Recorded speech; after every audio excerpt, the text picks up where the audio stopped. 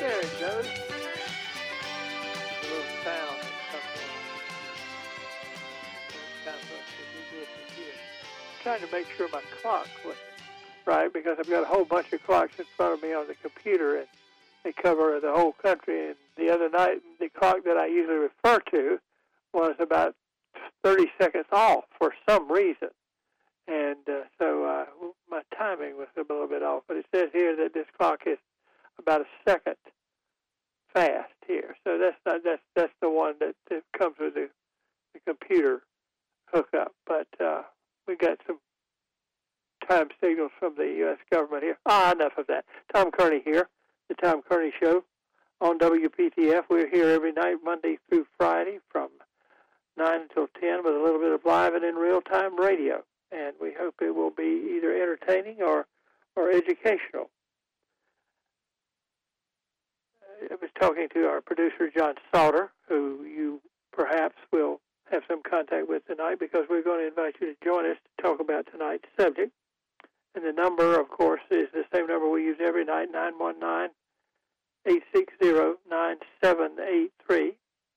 And he was telling me that he was watching TV tonight while he and his wife were sitting there watching TV, or he was waiting for her to fix supper, or something like that. I don't know. He was watching TV, and he said that they were talking on the news broadcast or whatever about the anxiety that was being created by the fact that we are one day away from the presidential election. So I thought, well, why don't we have a program tonight where, if you saw our schedule, you would see that I put down, we're going to have a meditation that deals with the Electoral College and some American electoral history, something to deal with elections and so on. And that in fact, is it. And it may wander a little bit further afield, and it's going to be relaxed. We will invite you to join us. We are not, if you're a regular listener to this program, you know that we do not normally talk about politics in the present. It's kind of like they say when they have an ongoing investigation in a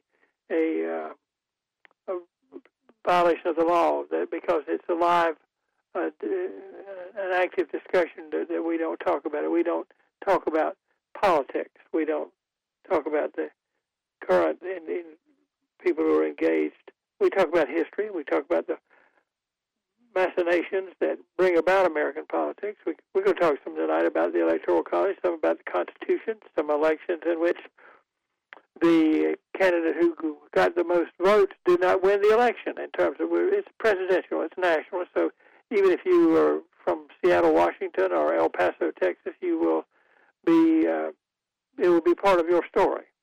But it will be designed to reduce the anxiety that John heard that people were feeling. So we can just relax now. We're getting closer and closer to the resolution, however long it may take, of the current quadrennial madness is what one historian called it. That is, the American election for president occurs every 4 years, and that would make it quadrennial, every 4 year. And he thought of it, and from his study of American history, as a little bit of madness. And so, but I wanted to take this opportunity to do a little reviewing. I had an opportunity a couple of years ago when one of my ex-students from my teaching days, asked me to come and talk to some people about the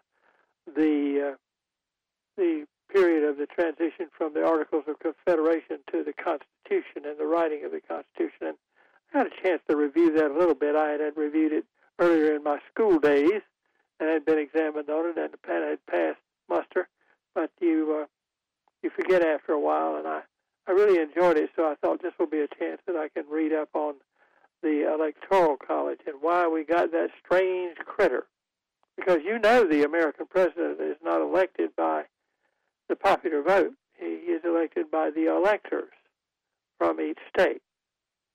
And that has been the case since the beginning, and since the Constitution was written up in the summer of 1787.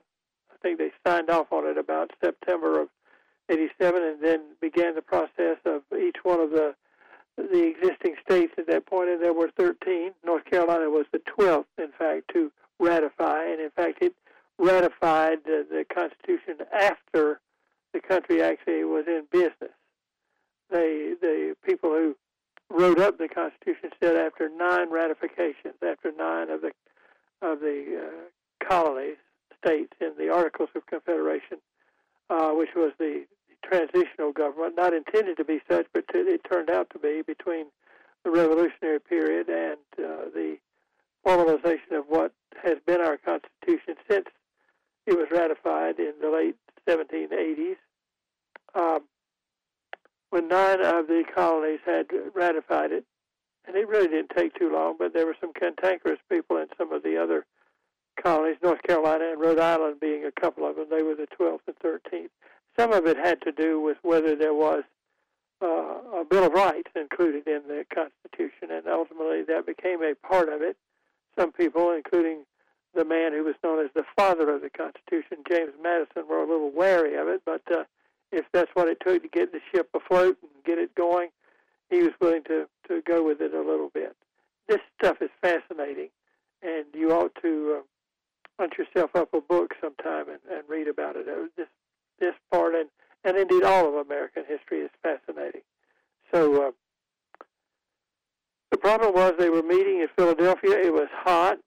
They had gone there to, I think, redo the Articles of Confederation, and they ended up deciding to or amend the Articles of Confederation to try to make it work better. It just didn't work because there were 13 states, and each one of them wanted to do its own thing.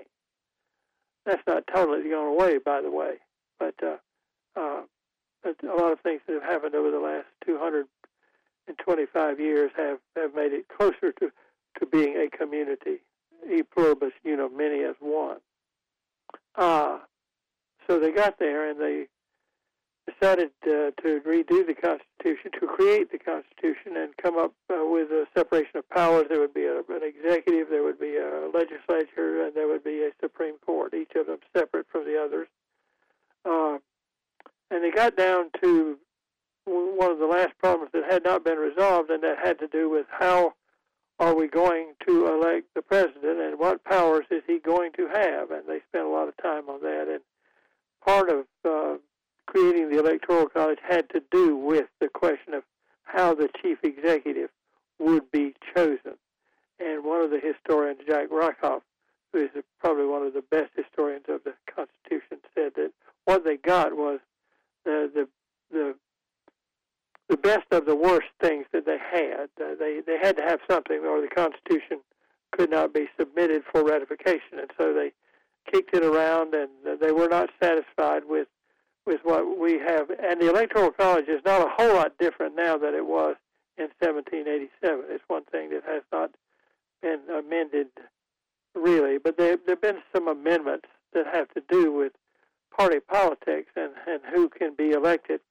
And one of the things I've discovered is that a good many modern Americans don't have any really feel for the history of American party politics.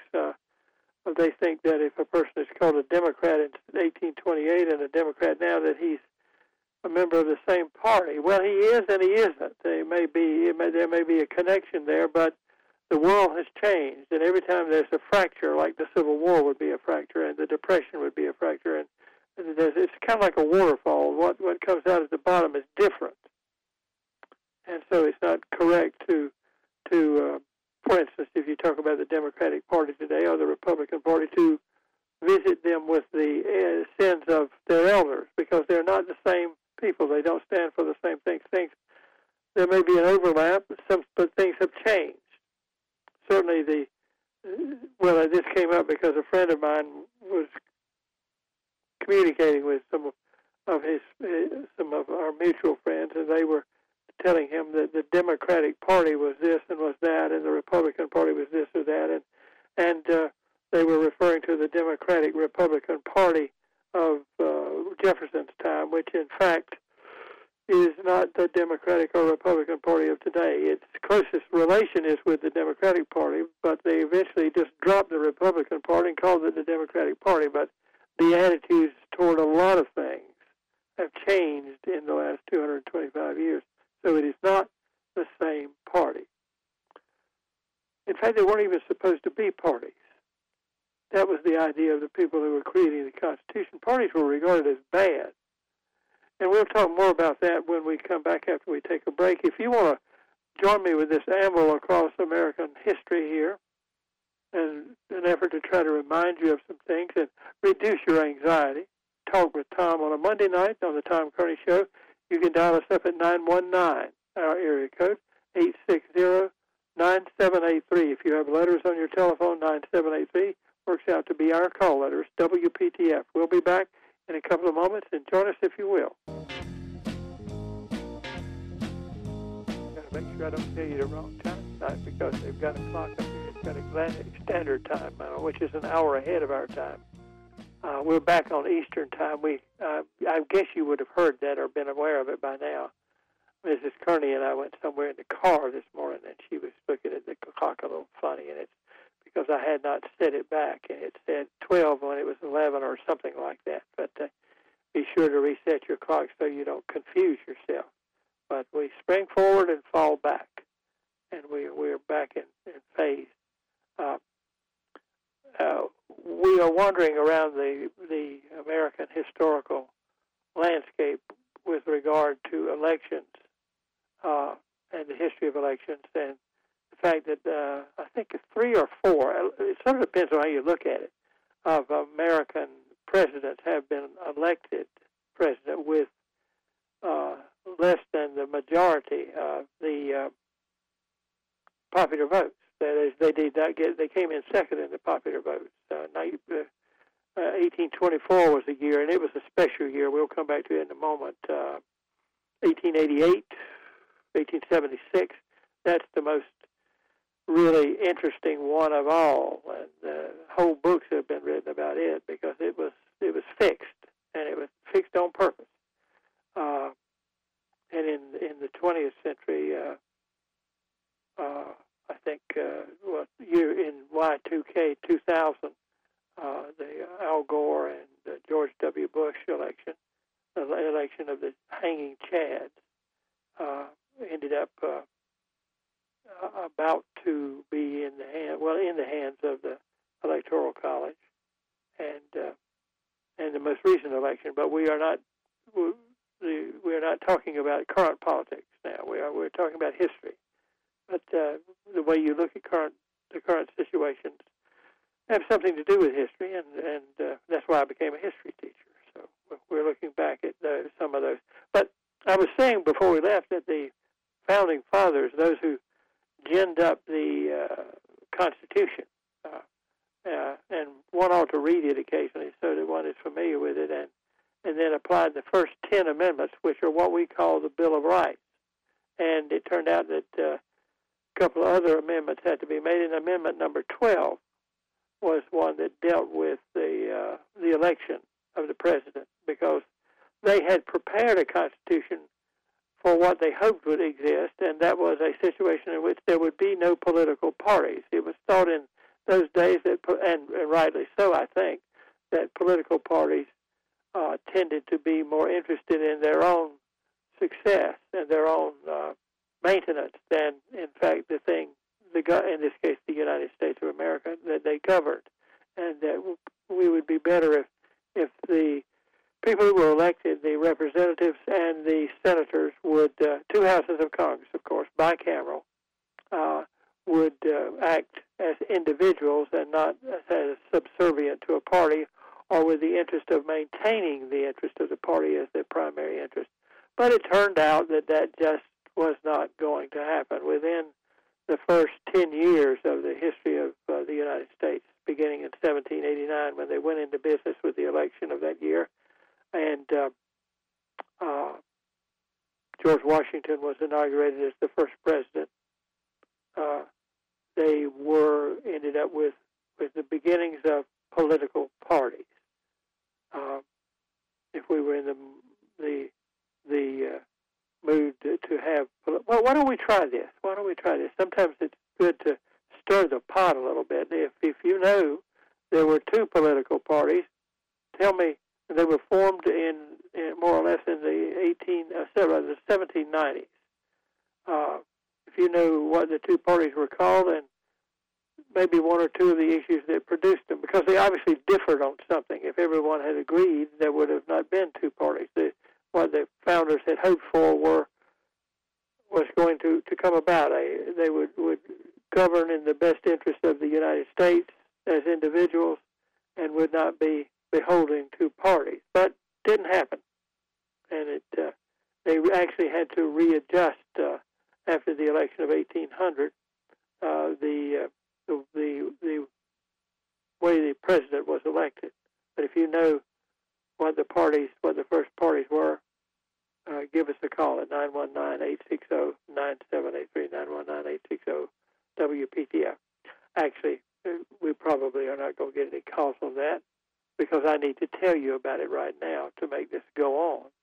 What they hadn't counted on was what attitude the United States would take, both internally toward domestic policy and externally toward foreign policy.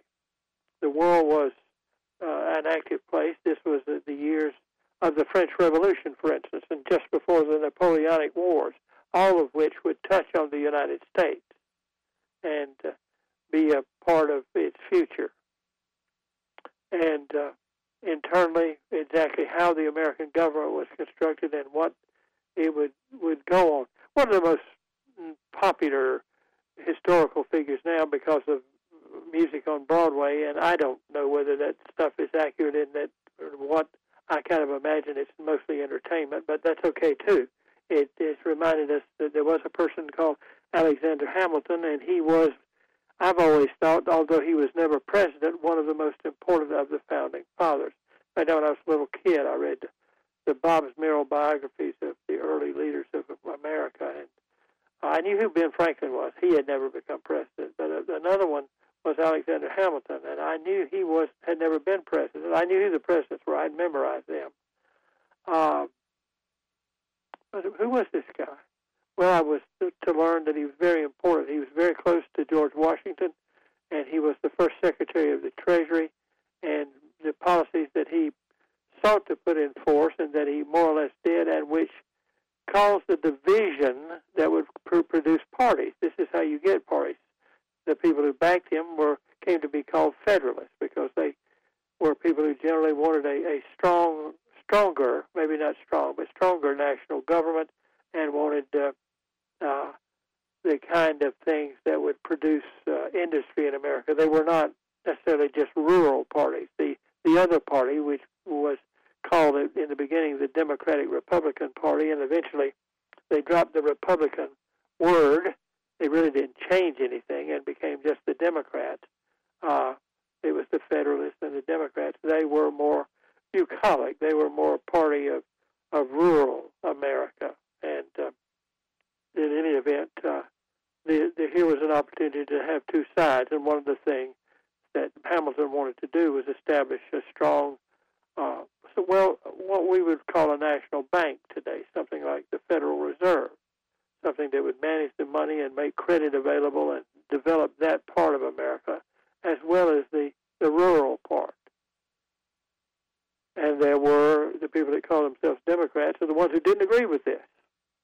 And most of the people who were wanted to support the domestic part thing of the banks, they thought the French Revolution was not a good thing. They were conservative. They thought things ought to change slowly, and the king shouldn't be beheaded.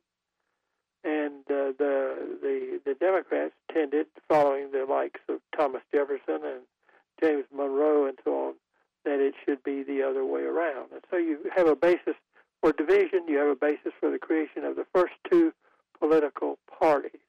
And so some rules were going to have to be made for elections, and that has to do with the Electoral College. We'll be back after we check the news.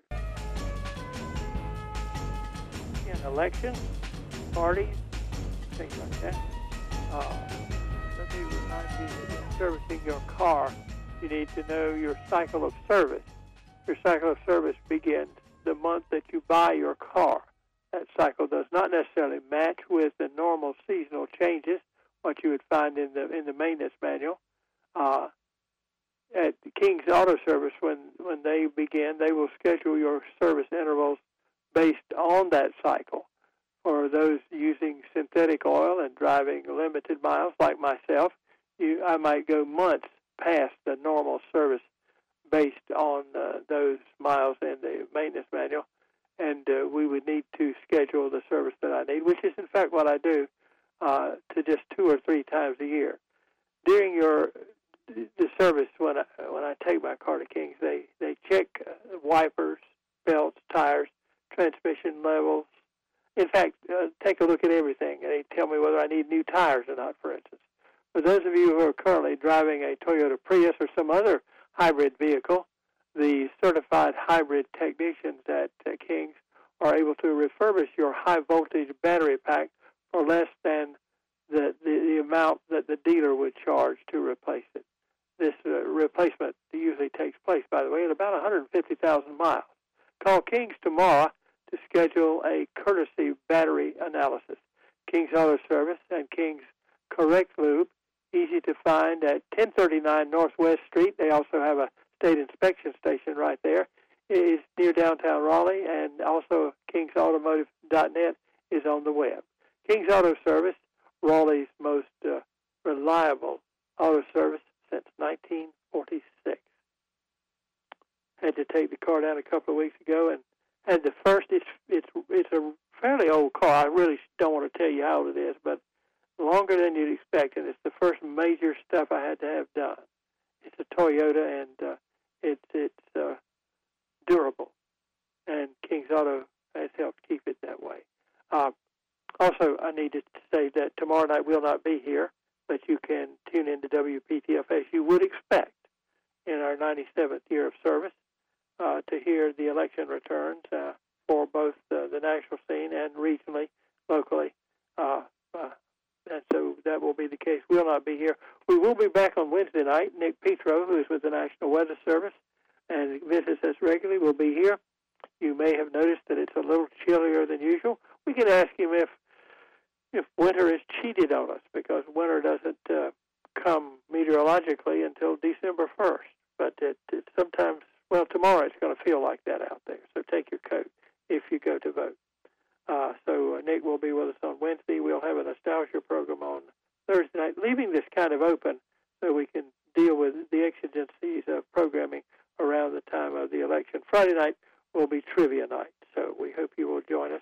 We'll be here one way or the other each and every night. And tonight we are helping, as I tried to say at the beginning, to reduce anxiety. We are finally to the point that the election is right on the other side of midnight now. And the coverage, as indicated, will be on WPTF tomorrow night. As an ex-history teacher, I thought it would be nice to sort of do a meditation on the elections in American history and some of those that were peculiar or unusual. And one of the things I've tried to establish is that in the Constitutional Convention, they came up with the Electoral College, which is something that is peculiar and unusual because it's the Electoral College that actually elects the president. It is not a case of a popular election. The people who are the electors are people in each state who are chosen, usually to represent a political party, and we vote for our presidential candidates by party. That is, we vote for a pair. That was something where they had to change the Constitution after the 1800 election, and I'm not going to wade into that briar patch because it is indeed a briar patch, but we end up with Thomas Jefferson and Aaron Burr, the man who ended up killing Alexander Hamilton in the duel, tied for number one. Burr was a pretty good politician, but he was a little bit of a shyster, too. So it's worth your finding yourself a history book and reading about that. But they had to change so you would elect a pair, a president and a vice president together. Before that, the person who got the most votes was the president, and the person who got the most votes, even if he was from the other side, was the vice president. And that's why the creation of political parties made a redefinition of the voting process necessary. And we had two political parties, the Federalist Party, until about the time of the War of 1812, and it was primarily a northern party. In fact, it was centered in New York and New England, and there was a threat of secession from the Federalists because they didn't like the laws that were being produced by the Democratic Republican presidents, and I'm talking here of Jefferson, Madison, and James Monroe, and they ended up basically going out of business after the War of 1812, the Federalists, I'm saying. And there was a period there when there was really only one political party. It's usually called in American history the era of good feelings. There wasn't a division enough to create another party. The president during most of this was James Monroe, he of the Monroe Doctrine, and all of that is very interesting too. But we're more interested tonight in elections, and the election of 1824 was the first time that the Electoral College had to be called into when it was a question of apparently a president getting more votes than another, but the one with the lesser votes being elected by the Electoral College. In fact, something happened in 1824 that has never happened again, and that is when the election was thrown into the hands of the Electoral College, they could not come up with a majority. There were four candidates, men named William Crawford, Andrew Jackson, John Quincy Adams, and Henry Clay, and the rules were that they could only take the top three, and so Clay was he was eliminated. But the election, because the Electoral College could not come down with a winner, nobody in the Electoral College, the electors from the different states voting, got a majority. It was, by the rules, thrown into the hands of the House of Representatives. And what happens there is the different states vote for the candidates who are still there, the three in this case. They don't vote as individual members. Each state's members vote, and each state gets one vote. So North Carolina would have gotten one vote, New York would have gotten one vote, Kentucky would have gotten one vote. And the man who got the most votes was not the man who got the most popular votes. They're not really sure about the popular votes because some states did not have popular election of electors. Some states, the legislatures appointed the electors. In fact, it's little realized by most Americans, I think, that the senators from each state were appointed by the state legislatures. North Carolina's two senators in Washington would be appointed by the state legislature. Most states continued to do that until the first part of the 19th century. In fact, there was a constitutional amendment, I believe, in 1913 that said that senators, like representatives, would be popularly elected, that is, elected by the population rather than appointed by the state legislatures. I think maybe that probably was a little bit left over from the model that Americans really were making their government from, and that is the British government, because you know that the Prime Minister is a member of the House of Parliament. He is, in fact, the leader of the majority party. But that's another story. There are lots of good stories in this. But 1824, the popular election, well, all the states didn't have a popular election, but Andrew Jackson got the most votes of the popular. He had won the Battle of New Orleans, after all. In 1816, we took a little trip along with Colonel Jackson down the mighty Mississippi. You know that song, Johnny, whatever his name was. Johnny, can't think of his name. Jackson got the most votes. It was in the hands of the Electoral College because they do elect the president. The popular voters are indicators. They choose the electors, but the electors are chosen by the candidate who gets the most votes in that particular state. But that does not mean that the electors actually have to vote for the person who got the most votes. Most of the times that's happened, and they even have a word for those who decide to vote for somebody else. I think it was in 1972 that one of the North Carolina electors who had been on the electors board for Richard Nixon I believe, but the elector chose to vote for the third-party candidate in that election, George Wallace.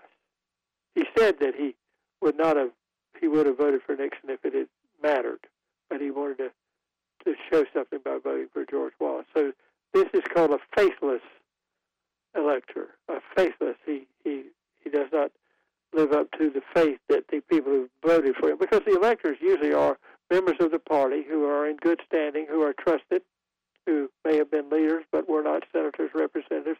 In fact, they cannot be elected officials. But when the states voted, John Quincy Adams, who got the second most votes, was elected. And Jackson's people blew up and declared that there had been a bargain between Henry Clay, who did not like Jackson, and John Quincy Adams' people, to make sure that John Quincy, another interesting story. But you know that Jackson is going to get to be president right after John Quincy Adams finishes this debated term. And he's going to be one of the most popular presidents of that period, one of the founders of the next version of the Democrat Party, or the Democratic Party. In fact, historians tend to refer to this period as the Age of Jackson, because his ideas dominated. But he had to wait to be elected on his own by a board of electors in 1828 and again in 1832. So that's one of the contested elections when the person who got the most votes did not get to be the president, at least right then. Jackson did get to be the president. There are, 1888, it's Benjamin Harrison who gets the most, doesn't get the most votes.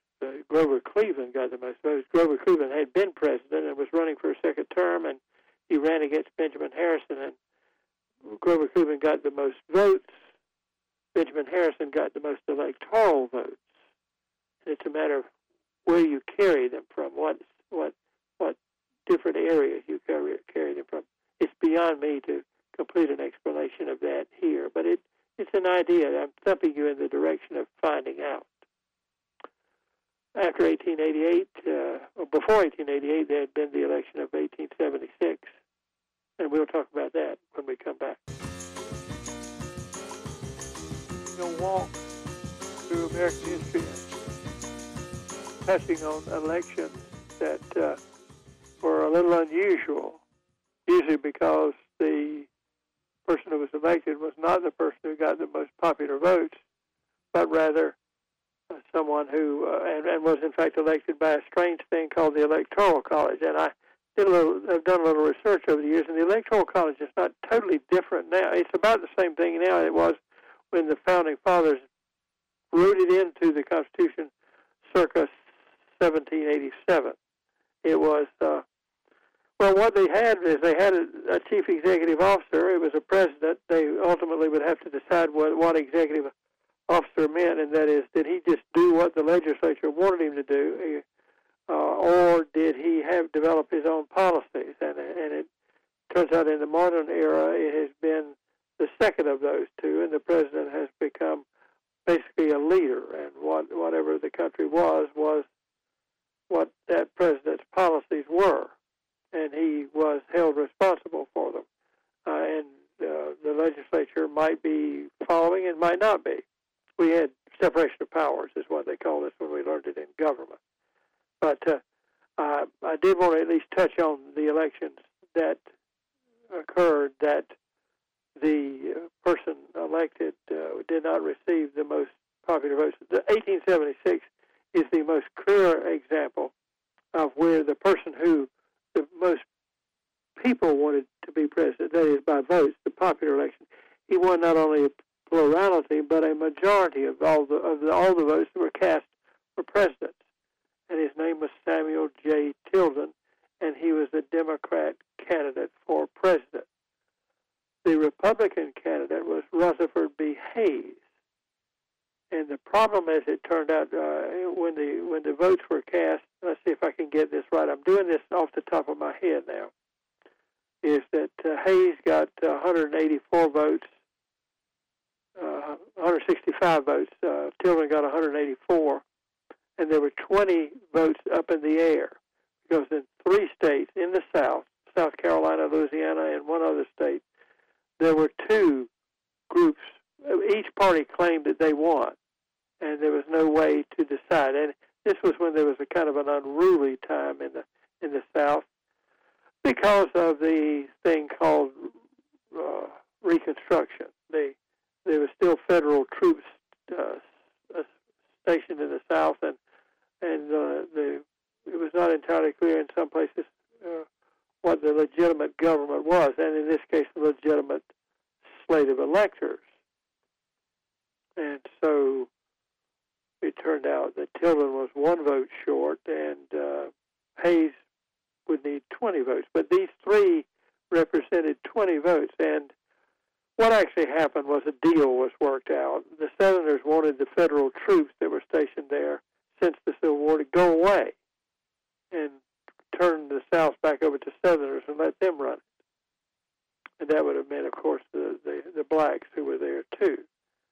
And the Republicans wanted to, this is the supporters of Hayes, wanted Hayes to win enough that they made a deal. The troops were withdrawn, Reconstruction was over, the South was back in the Union fully and completely, and Samuel J. Tilden, who had won the most votes, both in the popular vote and the electoral vote, but he didn't win the most in the electoral vote because they gave all 20 of the disputed votes to Hayes, and we know that Rutherford B. Hayes became president. His wife was Lemonade Lucy, you know, and the scholars have worked on this, and it's worth reading about. Distinguished American historian C. Van Woodward has written a book about this particular election, The Great Compromise. So there's one. And then the next election after that, where there was a dispute because when Grover Cleveland in 1888 ran for his second term, he had won in 1884. He ran again against Benjamin Harrison. Harrison did receive the second most votes. Cleveland received the most popular votes, but Harrison received the most electoral votes, and so he was the president. And then after that, Cleveland came back and ran a third time and won election, and as a result became the only American president to serve 2 terms with somebody in between, with a separation in between. So that's the election, the last election in the 19th century that was decided in favor of the man who got the second most votes rather than the man who got the first most votes. And the other election that we need to mention to complete this tonight is the election of 2000, right? George Bush and Al Gore.